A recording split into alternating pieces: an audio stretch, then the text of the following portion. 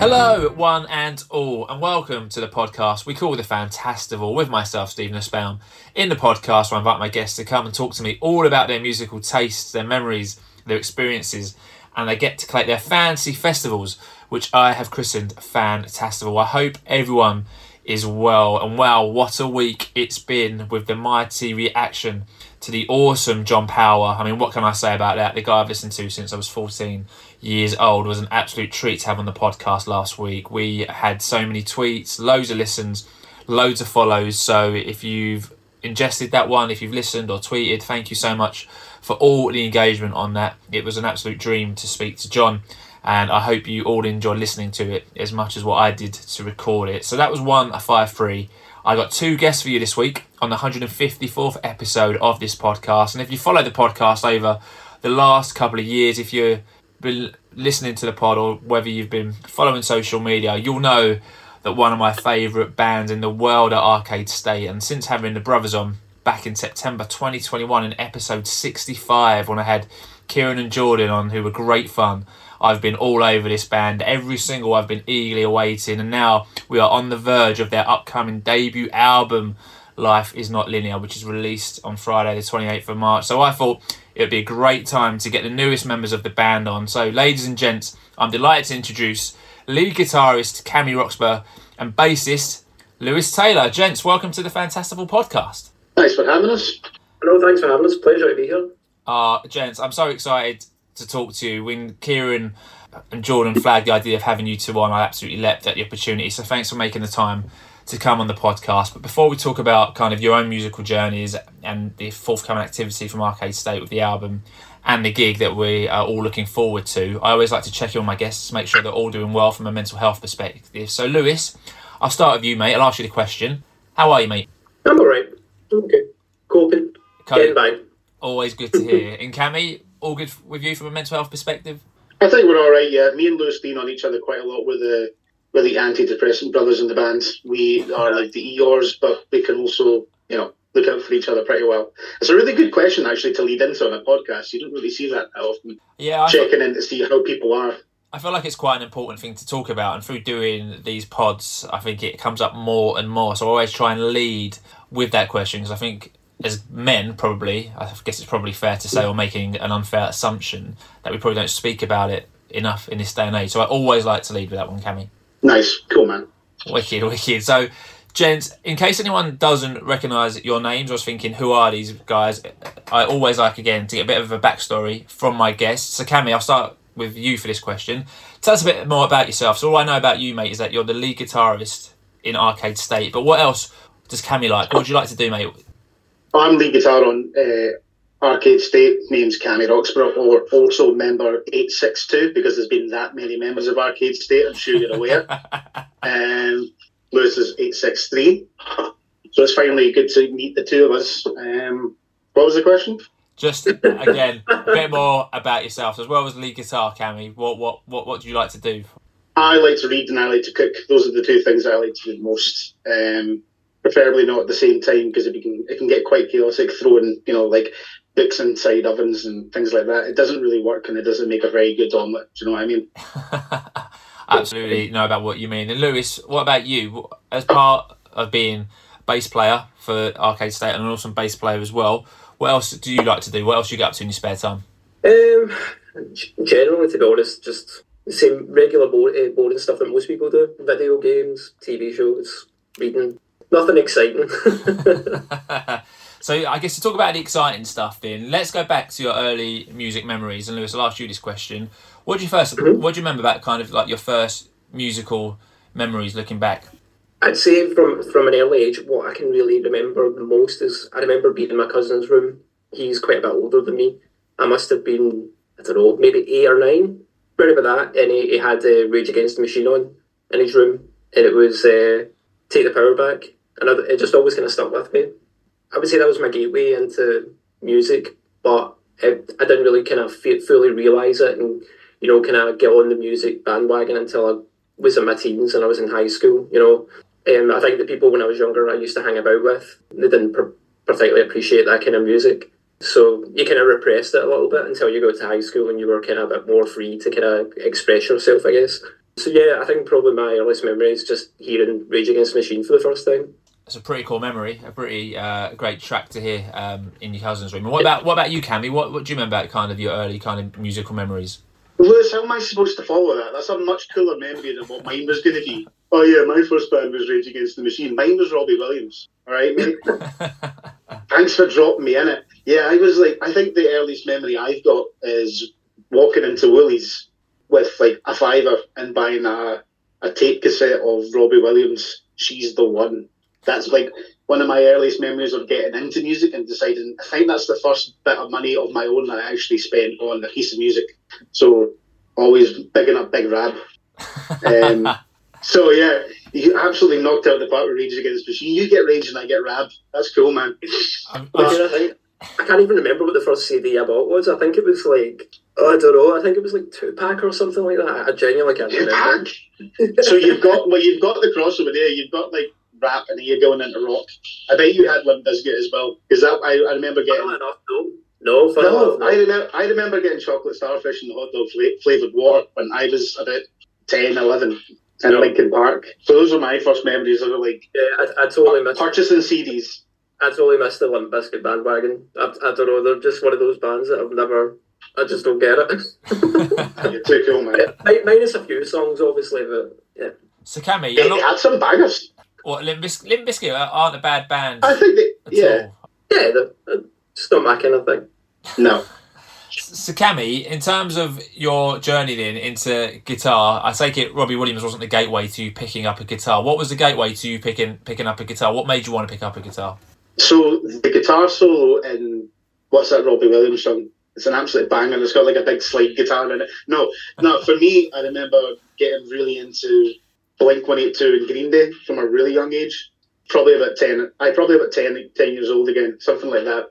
My next door neighbour had those CDs and he had an older sister and she was big into like watching movies like American Pie and all that stuff. And the soundtrack to that was just all Blink-182, all pop punk, all skate punk, things like that. And I remember just being like, what is that? That sounds really cool. So the thing that got me into like wanting to learn the guitar was probably like opening track of Enemy of the State, Blink-182, Duck Beats, and that big guitar riff that comes on. And I was like, wow, that's amazing. So I had to like, that album is flawless from start to finish. I don't care what anybody says. I'm not even a huge Blink fan, but it's such a great guitar album. Yeah.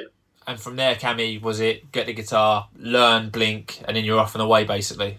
Yeah, I remember getting like a Westfield Stratocaster from like the only music shop in Oban, because I'm a shifter in from up north, and all that you had wall to wall was fiddles, accordions, all Barans, all this stuff. And there was like 4 or 5 like electric guitars on the wall. There was this like amazing looking like sparkly blue with a sparkly like scratch plate Stratocaster, and I was off and away like trying to learn like Damn It and like some of the simpler Blink tunes. I couldn't get the really hard ones, and it took me years to actually learn how to play guitar properly. I sacked it after about a year going, I'm terrible at this, I've got tiny hands, there's no way I'm going to be able to do it.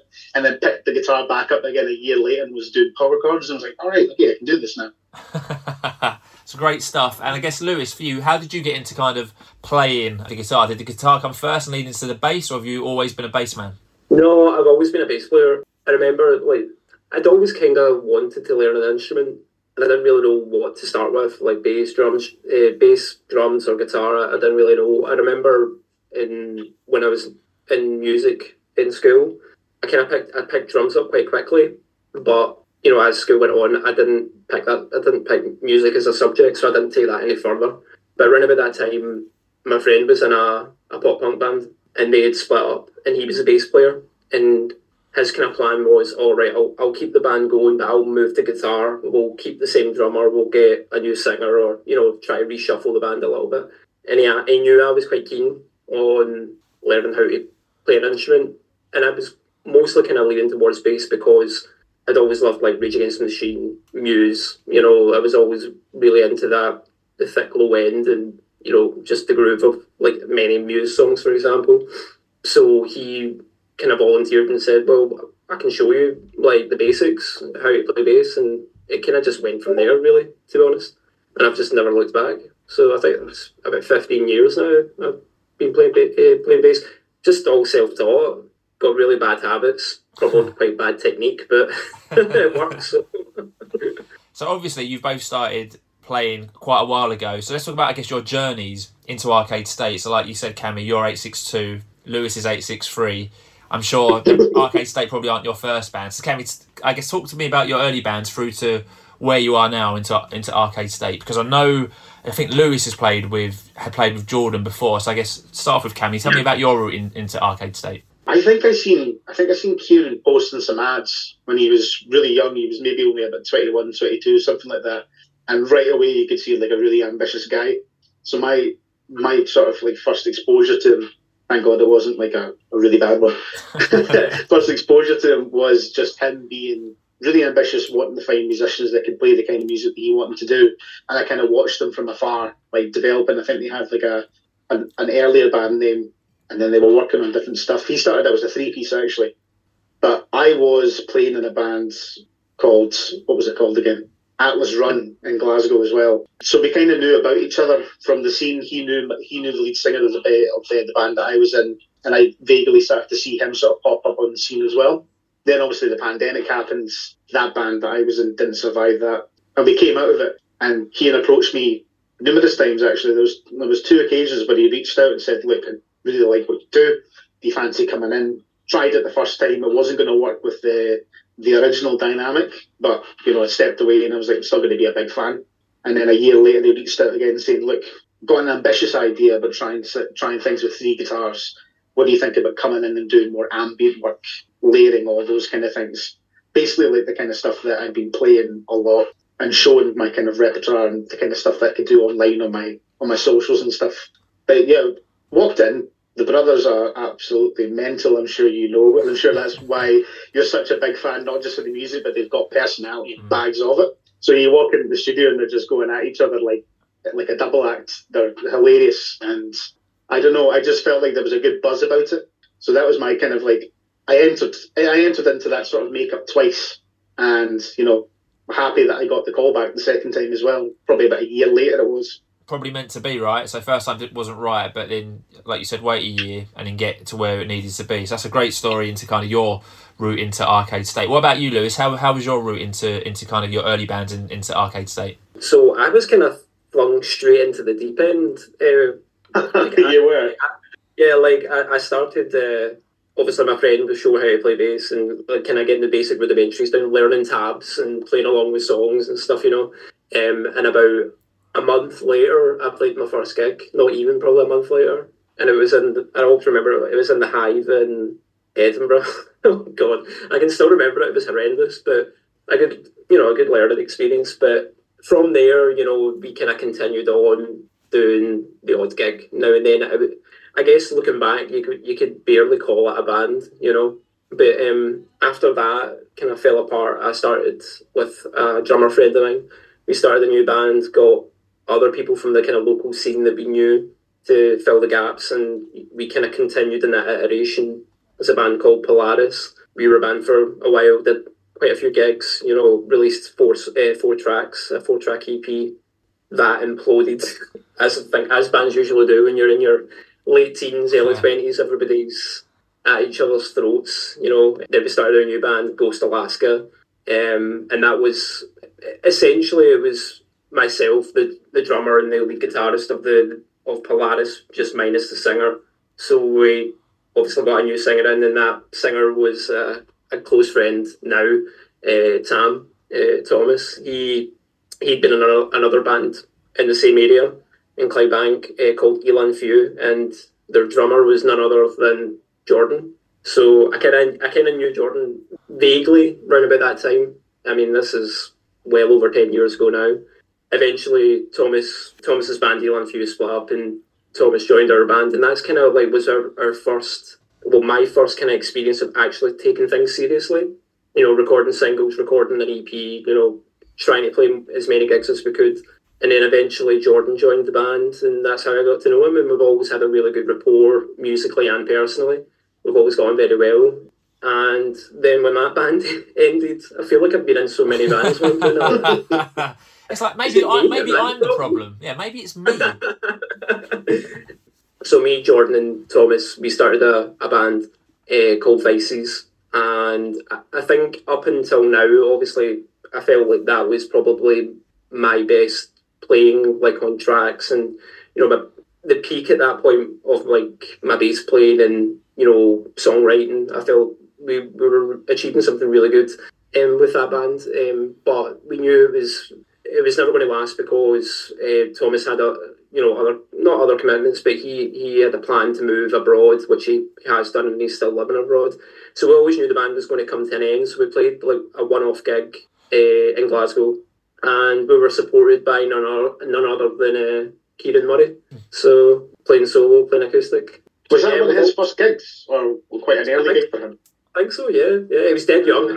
It's funny, I actually found one of the tickets for that gig today. Did you? I keep looking around for him, like, where have I put it? Because I thought it'd be quite funny to show. I'll see if I can find it later. But and then, that was the last gig I'd played up until we played a gig in the same venue, funnily enough, under a pseudonym to kind of test out the new Arcade State stuff. So I think it was about 6-7 years I went without playing a gig. But joining Arcade State was, Jordan always joked that it was always going to happen. He was like, you're going to join at some point. You're going to be in the band at some point. And, you kind of laugh off. But I remember I'd not long got back, I think, from Download Festival. And Jordan messaged me and went, do you want to come in and play bass for us? And I was like, yeah, absolutely. I'd taken a 6-year hiatus, so let's do it. Amazing story. You've both had some amazing kind of stories that have built, I guess, joining Arcade State. And looking back through the Arcade State socials, I saw they announced you in late June, and then by July you're in the studio recording the debut album. So I guess a baptism of fire into the band. I'm used to it. Totally. It was proper deep end stuff, yeah. Yeah. So I tend to kind of take those sort of things in my stride, and I think collectively we do as well, but I always kind of work, I feel like personally work quite well under pressure, and that certainly was, a lot of pressure to come in and knowing that you had to record another 8 songs. I think it was 8 songs I recorded on, because 2 had already been recorded.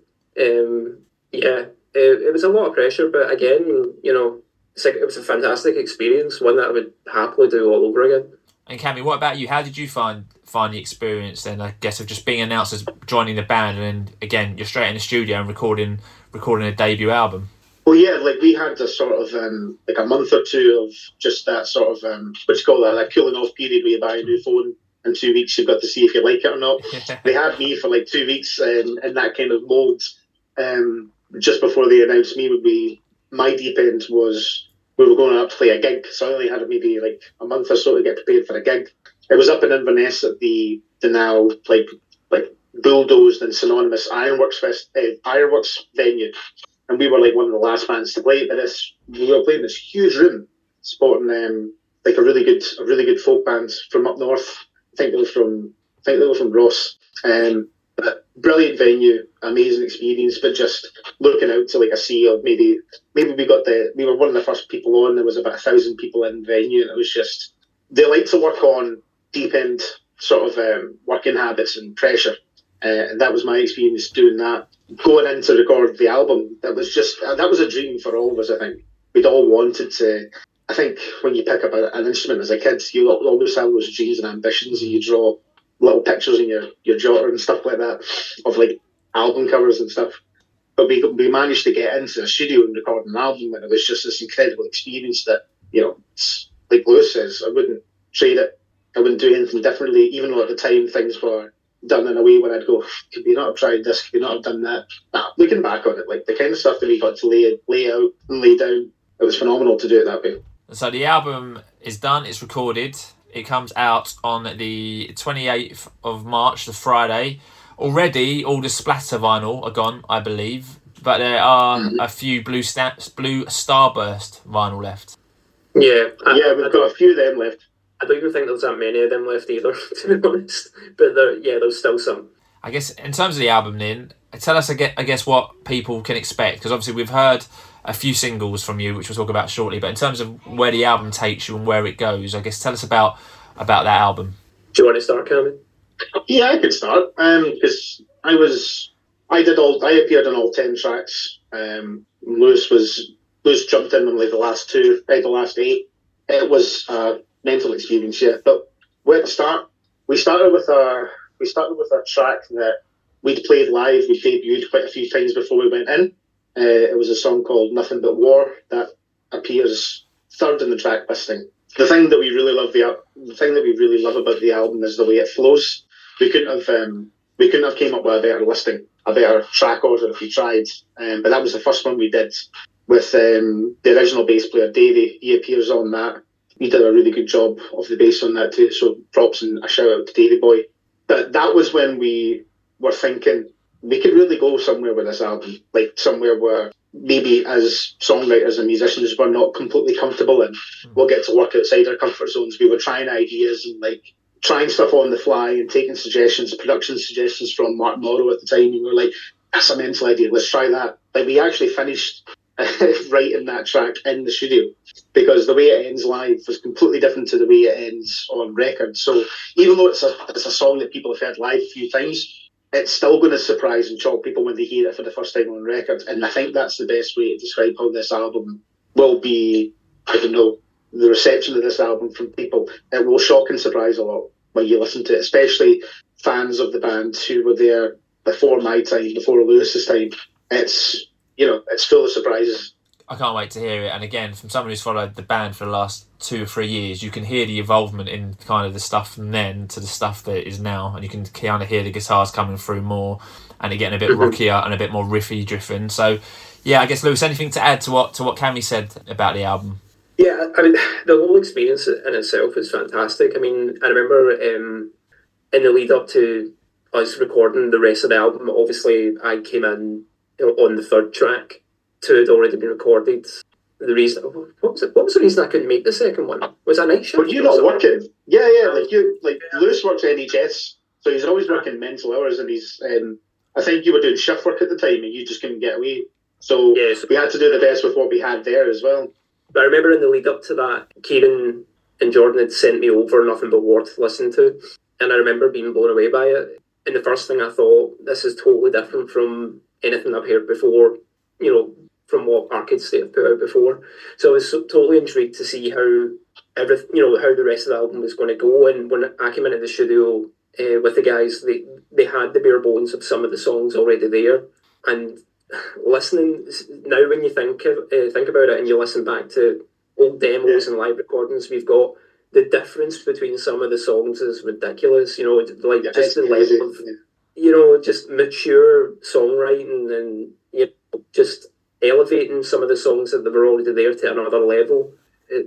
Just like songs like The Dissonant and The Barons, like those songs were already kind of there. Like when I joined, there was like the basic chord structure of the song and the basic idea was there, but when we all started to put our parts into it, it just became something else. It became a whole different monster, really. And they two, I think, are 2 of the standout tracks on the album. And credit what is due to Kieran. As crazy as he is to work with, I have to give him his due credit on those 2 tracks. Those 2 tracks, Dissonant and The Barons, were the ones that we were having the most trouble writing and finishing because they were quite complex, and Kieran was finding it quite difficult to try and describe how he wanted the song to go. But he knew, and he said, "This it's going to be good. These tracks are going to be great once we get them into the studio." And I was like, silently going, I don't think these are going to be great. They're going to end up on the floor, man. We're going to have to write 2 tracks on the fly. But they ended up becoming like 2 of my favourite tunes on the album. And even I listen to them as a fan. Sometimes I just put them on and I'm like, that's a banger. That's good, man.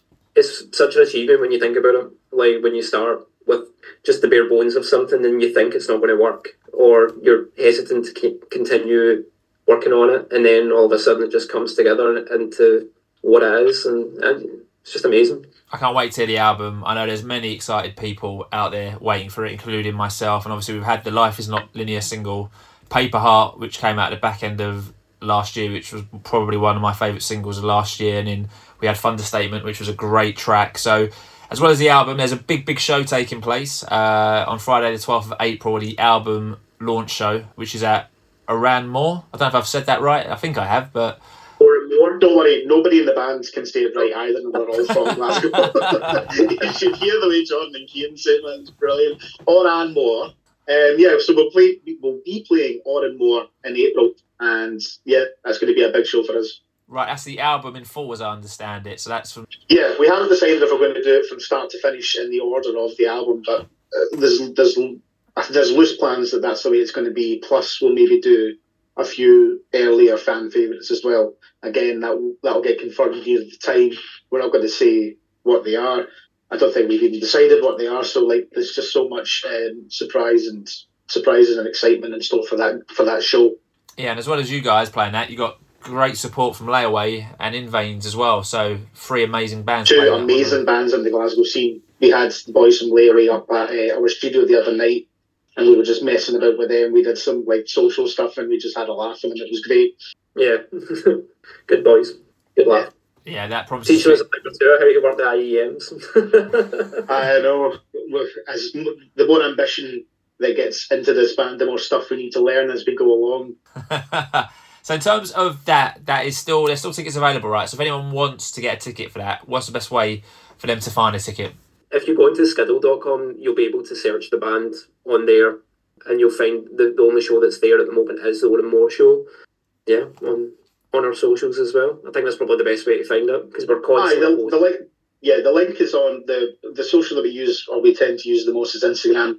It's the one that we're most active on, and there's links all the time being posted on our stories, as well as like attached to our bio on Instagram as well. So if you want to get tickets, all the super early bird and the early bird tickets are gone, but there's still general sale tickets left as well to go. Amazing. Going to be a fantastic night, that one. I look forward, hopefully, to seeing many people there. So I guess to go back to you guys in terms of your own musical tastes, I'll ask you first, Cammy. What are you listening to at the moment? Are you listening to anything new or old? Are you listening to CDs or physical or streaming? What are you listening to at the moment, Cammy?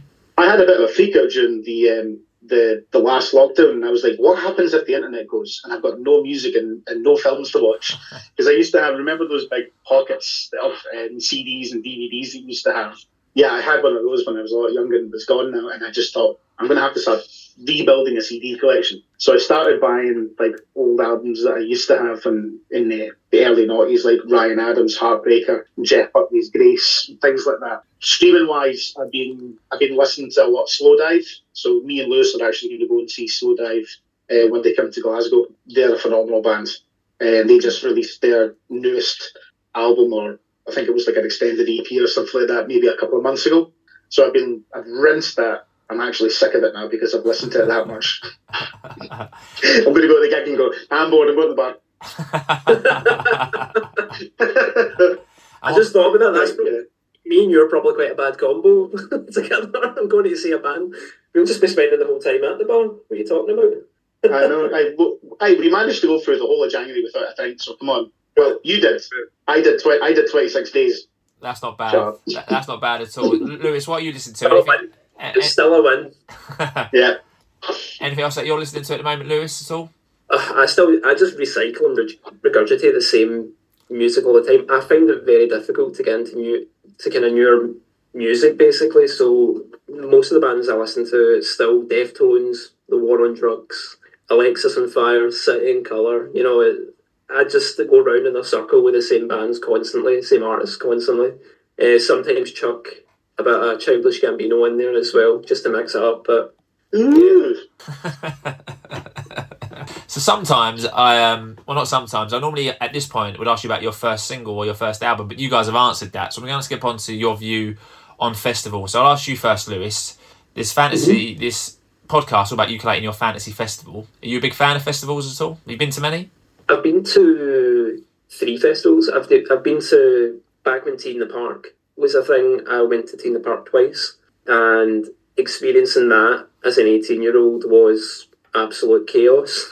When I look back on it, it was an amazing experience though. I went 2 years in a row, seen Muse, Foo Fighters, Eminem, Beyonce. It was crazy. Right now, there's people furiously going online trying to find that exact festival to see how old you are, and it is old as. I think that was no, they didn't play that 1 year. There was I'm naming artists from multiple years. The 2 years that I went, I can't remember the exact lineups, but no, that was an amazing experience, especially for someone who, you know, in Scotland at the time, there wasn't really that many festivals to go to. You were kind of relying on going down south quite a lot to like Download or Reading and Leeds Glastonbury. So to have your kind of own festival was amazing, and it wasn't far from for me to get to either. But as time goes on, I think the festival kind of veered away from its roots in terms of what kind of music was getting played. You know, it became a bit more pop heavy, which is not really what I was interested in listening to. So I went to Leeds in 2014 as well. That was amazing. Probably my favourite festival experience was seeing Deftones, then System of a Down right after them, and the absolute piss and rain, mud, people throwing mud at each other, and it was wild. Beer bottles getting thrown on stage, and Chino grabbing them and opening it and drinking it, and it was wild. And then last year I went to Download, and that was amazing. Just finally got to see Slipknot, so quite happy. Great stuff. Cammy, what about you? You a big fan of the festival? Again, have you been to many? Not as many as I'd like. I mean, going to festivals, it was just one of those things that was just a little bit financially out of my reach because I'm an absolute povo. But getting to go to, I went to a lot of grassroots and startup fests as someone that got to like play in bands at maybe like really, really small festivals or go along with other bands and just trying to help out. But basically being like, getting into a wee festival for free. I remember going to the old Connect Festival that used to be at Inverary Castle. I think they maybe only did it 1 or 2 years in a row, and then they stopped it. That was back in 2008 or something like that, maybe even earlier. Sigur Rós were the headliners. No, Franz Ferdinand were headlining, and Sigur Rós were playing just before that. Goldfrapp were on the same stage, and getting to see like Goldfrapp, Sigur Rós, and Franz Ferdinand at a really small, intimate festival, maybe like, it was still 5 figures, but not like a huge amount. It just felt really, really cool to be there. Mud everywhere. It was typical Scottish festival sort of fare, but it was a really cool experience. But yeah, apart from that, I've had an ambition to go to all these big festivals, those coming of age festivals or the ones that you really need to tick off your bucket list. I'd love to go to Glasgow, and it would have been great to have gone to King Tut's when it was still going, but I missed the boat on that one as well. And I've always fancied Reading and Leeds because, like, growing up reading Kerrang magazine like it was the Bible, every time the Reading and Leeds festival lineup got released, I was like, I love them, I want to go see them, I want to see them. And it just looked like a big shopping list of, like, it was basically every poster of every band that I had on my wall were playing Reading and Leeds every year when I was a teenager. I was like, I need to go. So I think that would definitely be the next one on my list. Fingers crossed you make it there at some point. So like I said, at the top of the episode, the aim of the Fantastival podcast is getting our guests to collate their fantasy festival. So Cammy and Lewis get to choose 5 acts, one of who must play one of their studio albums in full, and they all get to pick an encore, which all acts can play together at the end of their festival to close it. So that could be any song by any artist that all 5 acts perform together. So very simple for any first-time listeners. 5 acts take 5 time slots, and like I mentioned at the beginning of the episode, I had John Power on from Cast in my last episode, and he collated his Love Is The Call Fantasy Festival in the last episode. So for his opening act, he picked the Specials. For his Super Seconds act, he picked Howlin' Wolf. For his Midway Madness act, he picked the Smiths. They were followed by Miles Davis, who played his Kind of Blue album in full in John's pre-headline act, and his headliners were The Who. And then he had all 5 of his acts play Smokestack Lightning to end his fantasy festival. So that's how simple the podcast is. But before we get to talk about your 5 fantasy festival acts, we need to give your fantasy festival a name, and we need to give it a venue. Then it's got pretty chaotic with the Murray brothers back in episode 65. I hope it's a bit less chaotic in this one. Everything's chaotic with it. Did we land on a name and a location, Lewis? No, we didn't. No. We're going to have to come up with one on the fly then. You said Loch Lomond, so we're going to stick with Loch Lomond then. Stick with Loch Lomond, right, okay. Right, and it'll be called the Roman and the Gloman Festival. That's it, okay? Roman and the Gloman Festival at Loch Lomond. Done. And who did we have? All right, is that cool? What we're moving on to now? Totally cool with me. Right. It just rolls off the tongue. So it does, right? Rolling in the Gloman. So we've got. I can't. What are you calling your fantasy festival? I don't know. I can't remember now. I just came up with it. No, was it Roman and the Gloman? Roman and the Gloman. Roman in the Gloman. Roman in the Gloman. Purple burglar alarm. We'll go with Roman in the Gloman. So you might be surprised, you might not be surprised that Murray brothers picked Loch Lomond as well. So you've picked the same venue as your fellow bandmates. I think it's because we've got a studio there, so we're renting a space there to rehearse and get ourselves sort of set ready, and it's just short of like the starting point of Loch Lomond. So I think that's why it's always in our heads. Yeah. Okay, interesting. It's just an iconic place as well, for us. So yeah, makes sense. Great shout with your venue, then. So I guess before you talk about your 5 acts, are there any acts who you love but who aren't going to join us into your fantasy festival lineup, who you want to give a mention to? We listed off.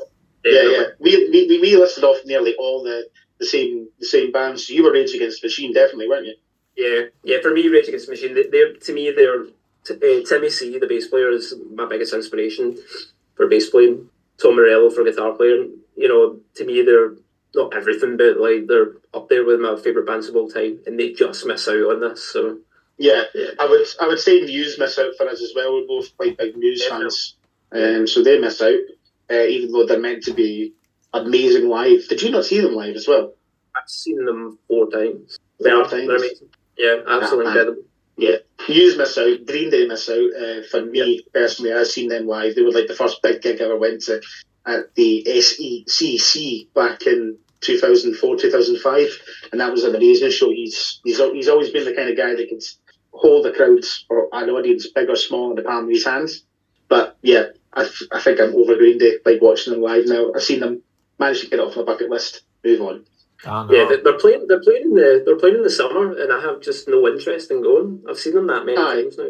I'm just, and it's not because I don't like them or anything anymore. It's just you just know what you're going to get, and not that that's a bad thing. It's an amazing thing to know that you're going to go and see a consistently amazing show. But yeah, ticked off the bucket list. That's fine. Move on. Who else for you? Who else didn't make the list? Probably, well, we had one, City in Colour, taken off the list as well. Oh yeah, City in Colour was going to open for us, and then we were like, nah, patch that. Or Alexis and Fire doesn't. Do them off as well, so they miss out. Yeah, there's Placebo. I would quite like to have seen Placebo. That's a kind of universal influence and fan for the whole bands. We're all pretty big Placebo fans, but they missed out in the festival lineup as well. All right, some pretty big names missing out. I thought when you were talking about Muse earlier, I thought we might be seeing Muse. I thought we'd see Rage Against the Machine as well, so surprised they miss out. But for every act who misses out, another act gets to come in and take their place. All right, so 2:00 at Loch Lomond. It'll be time for your opening acts. I'll throw out there, either of you can answer this one. Who's going to be your Fantasy Festival opening act, gentlemen? So we said Jimmy Eat World we're going to open up. Yeah. Did we agree that they were also going to play Clarity in full? Did we say that? Yeah, we did actually, yeah. So they're going to open the festival with a full rendition of the Clarity album. That is a great shout, gentlemen. So I guess, first of all, why Jimmy Eat World? I mean, I love Jimmy Eat World. I've been lucky enough to see them quite a few times, and they're always a great live band. But I guess, why Jimmy Eat World for you? And I guess, for me, when I think of Jimmy Eat World, I think of Futures and Bleed American. Clarity, for me, isn't the obvious one. So I guess, why for you? Why are you picking Clarity as the album to play in full? I think for me, growing up, the first time I ever heard Jimmy Eat World obviously was on Kerrang, and it was the Middle music video. And then, the more you kind of listen to their back catalogue, you just got really into them. Yeah, I got really into them and saw past just like the Middle, Bleed American, Sweetness, like the kind of big hits that it had at the time. And naturally, I started going backwards, and I landed on Clarity. The album, to me, from start to finish, is just a complete masterpiece. It's an album I always go back to and could listen the whole way through without any pauses or any skips. It's one of those albums that I think is timeless, really. And I think Cammy agrees as well. It was just natural for us to pick them and for it to be that album. I would have gone for Futures because that's one of my favourite albums of all time, like full stop. I think Jimmy World had 3 albums sort of in a row that were just untouchable for me. But I don't think I'd be able to sit through Drugs or Me or some of the other kind of slower, dirtier ones at a festival during the day. There's a time and place for that, gentlemen, and it's not at the start of the day at a Scottish festival. So I think Clarity is more of a banger. It's like a really sort of rough, ready, raw rock records that I think would just be killer to see live at a festival. So that's the one that we landed on. That is a great shout. I'm also surprised, looking at my Fantastival list, after 154 episodes, this is the first time Jimmy Eat World have ever been chosen on the podcast. So well done, gents. Sacrilege. That's quite surprising, actually. These other bands need to get the finger out. What is wrong with them, man? Go and listen to Clarity. Go and listen to Clarity. Yeah, mate, fantastic. Great shout. All right, so Jimmy Eat World are opening the Fantasy Festival. They're playing from 2 till 3. They're going to play Clarity in full. Then we take a half-hour break, and it'll be time for our Super Seconds act to play from 3:30 till 4:30. So again, gents, who are we going to have as your Super Seconds act? Paramore. It was going to be Paramore second, wasn't it? Yeah. So we were going to go for Paramore, which seems a bit surprising for us, but universally for the whole band, we played this game when we were at the pub. Do you remember, Lewis, after recording one of the tracks off the album, we were in a pub in Leith in Edinburgh, and for some reason, I don't know why, we just seemed to be that group of guys. We were sitting around and we were trying to come up with our fantasy band. If you had a band, if you could form a band, any band with anybody as lead singer, anybody as drummer, and anybody as bass player, blah blah blah, who would it be? And I think we were all quite unanimous that the drummer from Paramore would be playing drums. Yep. And we were kind of humming and hawing about Hayley. I don't think she got lead singer. I think that maybe went to Jeff Buckley or something like that, because we're all big Jeff Buckley fans. But yeah, he got the drum stool, and we've always bonded over how much we loved Paramore. We even ended up doing a cover of one of their tunes at one of our last gigs. We played a Christmas gig, and Christmas gigs always have that sort of anything goes, sort of like lackadaisy festival sort of vibe, where we're just there for the festivities, to enjoy ourselves, to let the fans enjoy themselves as well. And we ended up playing Decode by Paramore there at the gig, which was great fun. Brilliant. All right, so Paramore, your Super Seconds act. This is the second time they've been chosen at a Fantasy Festival, so only their second appearance. They're going to play for us from 3:30 till 4:30. We'll take another half-hour break. That takes us to 5 o'clock, and it'll be time for our Midway Madness act. So 2 acts down, 3 left to go. So, gents, who's going to play as your Midway Madness act? Slap bang in the middle, we're putting Deftones. Oh, great shout with Deftones. So I guess why I think that's a good time of day to get to sort of bring the noise, bring the funk, and bring a bit of Chino. I think that's a good time of day for him. Absolutely. There's no bad time for Chino. No.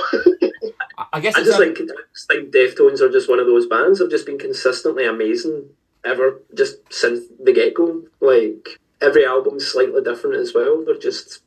I'm one of those wankers that's I prefer their later stuff, not their earlier stuff, which is sacrilege to most Deftones fans. I think they're the only nu metal band to me that have changed with the times and been successful.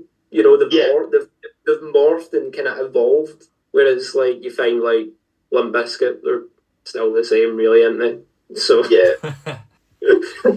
Nothing wrong with that. We're shitting on Limp Bizkit quite a lot in this podcast, and I'm not going to fucking stand for this, okay? I'm not shitting on you. I'm just pointing. I'm only kidding. If anybody deserves getting shot on, it's Red Dust, okay? So I guess the question I was going to say about Deftones is obviously there's a wealth of material. So is it just kind of play whatever they like, or was there anything specifically, gents, that you would want them to play that you would have to hear in an hour set by the Deftones? Oh, that's a good question. For me, it's got to be Minerva. That song, that's the song that got me into Deftones. Do you know that's the song that put me right off them when I first heard it when I was a kid? Really? I was like, I just didn't get it. I didn't like it. I was like, who's this big fat bastard that's playing in the fucking middle of the desert? That's the song that got me into shoegaze and everything. Got me into post rock. That song just started so many things for me when I heard it for the first time.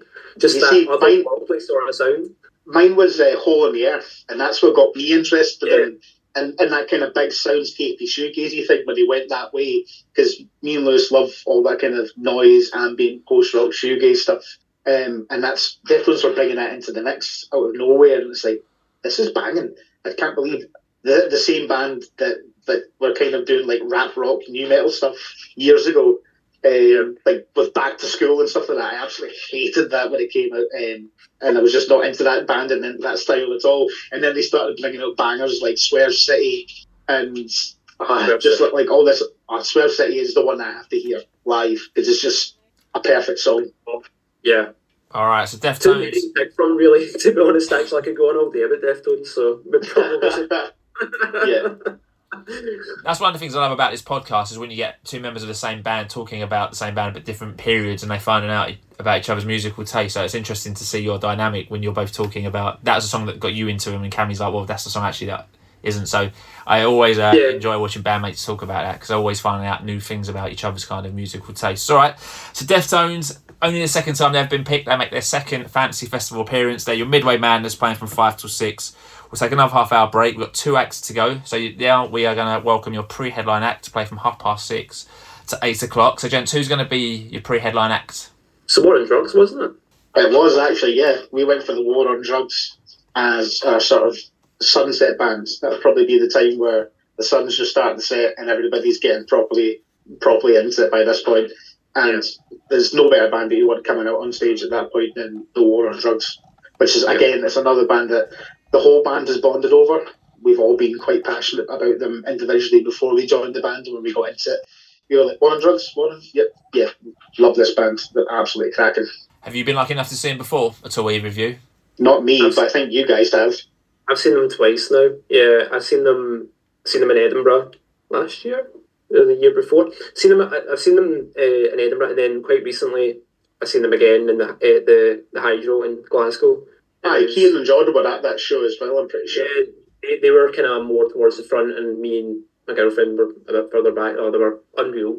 Absolutely unreal. One of the best bands I've ever seen live. High praise indeed. All right, War on Drugs are your pre-headline act. Third time they've been picked in the Fantastival podcast. You're going to play from 6:30 to 8 o'clock. So we can take one more half-hour break. Then it'll be time for your headline act to come out and give us 2.5 hours of their set from 8:30 to 11. So, gentlemen, this is the big one. Who is going to headline your fantasy festival? I don't think anybody is. Yeah, I'll do it. Like, I don't think anybody will have seen this coming for us. No, I don't think so. For us, I think because we both liked them, we both landed on thinking this would be a cracking way to end the festival. It's got to be Queens of the Stone Age. All right, great shout. So when you say you don't think people would have guessed it, I guess, A, why do you think that isn't the obvious choice for you? And I guess the next step is, why was it the obvious choice for the both of you?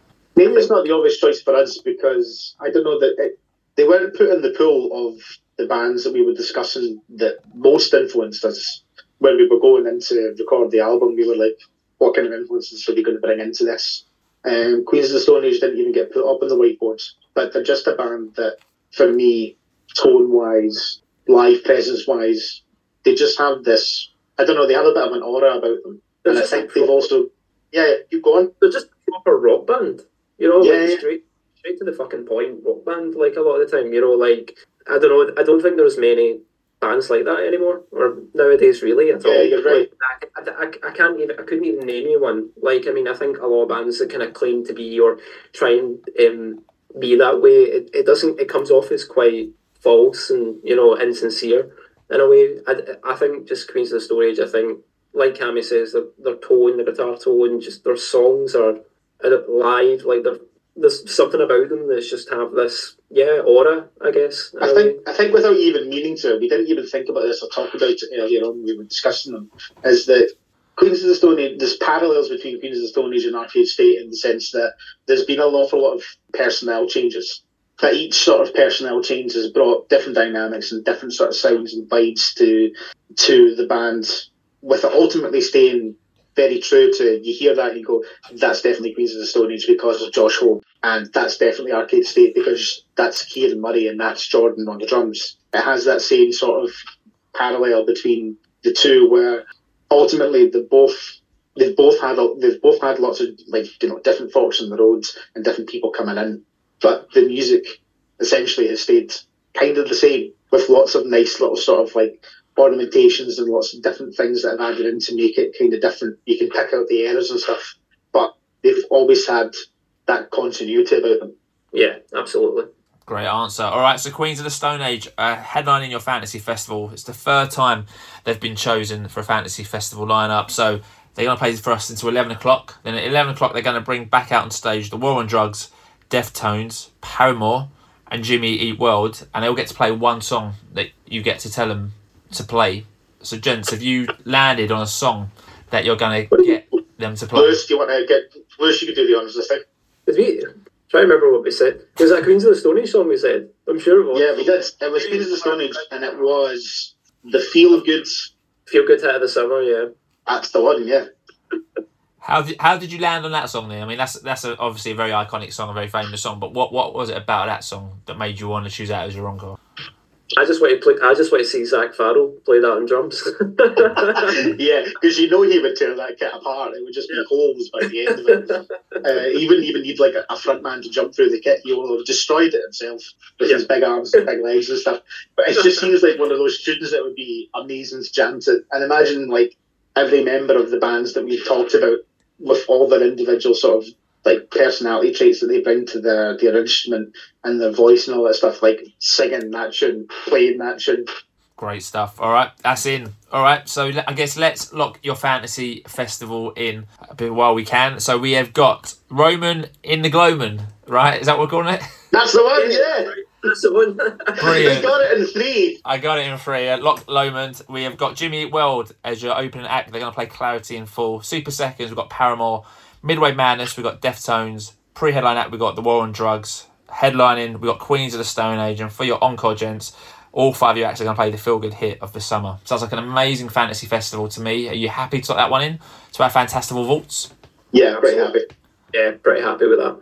Great stuff. Right, so I guess before we wrap this one up, I guess let's talk about the future for Arcade State, because at one point it didn't look like there was going to be a future for Arcade State. That appears to not be the case anymore. Arcade State are very much alive. So I guess let's talk about the next couple of months. So anything you want to push from the album to the gig to anything else that the future holds for Arcade State. Let's hear it, gents. I think we've got another single lined up February the 15th. We weren't originally going to release as many singles as we have so far, and I think we were going to stem it at 3, but we've decided just to keep the momentum going. We're just going to release a bunch on the run up to the album release, just to kind of keep whetting people's appetite and keep giving them a little bit of something to look forward to. So we're going to release a single on the 15th of February. Sure, are we going to say what it is? I think we're going to release... We'll leave it as a surprise. Okay, cool. Let's leave it as a surprise then.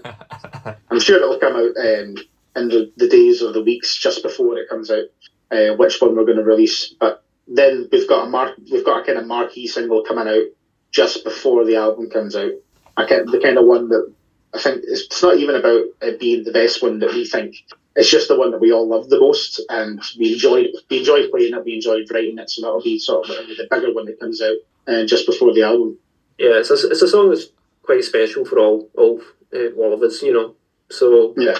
So we've got the singles. The album, like we said, is Friday the 28th of March. So people can stream it and they'll get their vinyl on that day. And again, if anyone wants the vinyl, they've got to be quick, right? Because the splatter is gone and there's only not many of the blue vinyl left that people need to get. Limited stock left. I couldn't tell you exact numbers, but yeah, not many. It's low now. It's pretty low. So the splatter album, which I've got up here, that was that's just a mock-up. It's not the real one, trust me.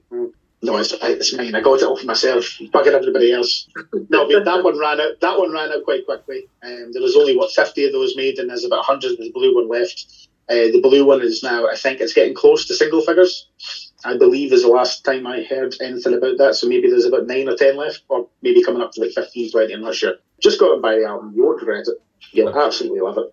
Amazing. So the album on the 28th of March, the big gig on the 12th of April. So if anyone's in and around the Glasgow area, or if they're anywhere, they can go and buy tickets for that gig. So I guess, what are your hopes for the album then, gents, before we finish this one? What are you hoping that Life Is Not Linear, I guess, brings Arcade State when that album comes out? I think it's natural for you to want recognition. You want youth. And a big pile of money. And a big pile of money. But to be completely honest, I think it's just an achievement that we were able to do it, able to record it, and able to release it. It's a privilege to be able to do it. So yeah, if anyone listens to it and anyone enjoys it, I think that's a win in my book. Well, yeah, with the 4 of us and the other 2 people that performed on the album, every single last one of us is just a scheme boy from a different scheme in Glasgow in the west of Scotland. We self-financed the album, everything that this band has ever done, barring a few amazing generous donations from 1 or 2 extremely amazing people. We've done this off our own backs with an extremely hard-working band, and I think all I want is, I think I just want that hard work to not have been for nothing, but I definitely want people to listen to it, to even give it a go once. And if they like it, they'll keep listening to it. And if they don't like it, then that's fine. That's totally cool with me. But it was just an amazing achievement just to even get into the studio and not record just a single or a bog standard 3 or 4 track EP. We went into a studio and we recorded an album. And I think the only thing I want for the album to get is just listen to it once. All right. I'm sure people will. I know, gents, there's a lot of very excited people waiting for that album. I think there's going to be a lot of outpour of love for Arcade State when that album is released. Let's shout out your socials in. We mentioned them earlier. Let's shout them out again, gents. If anyone doesn't follow Arcade State, where do people find Arcade State? Where do people go to keep up to date with all the latest Arcade State news? Best place to get us is going to be on Instagram, for sure. It's where we're probably most active. And is it just... We're trying in vain to get on TikTok as well, but we're too old.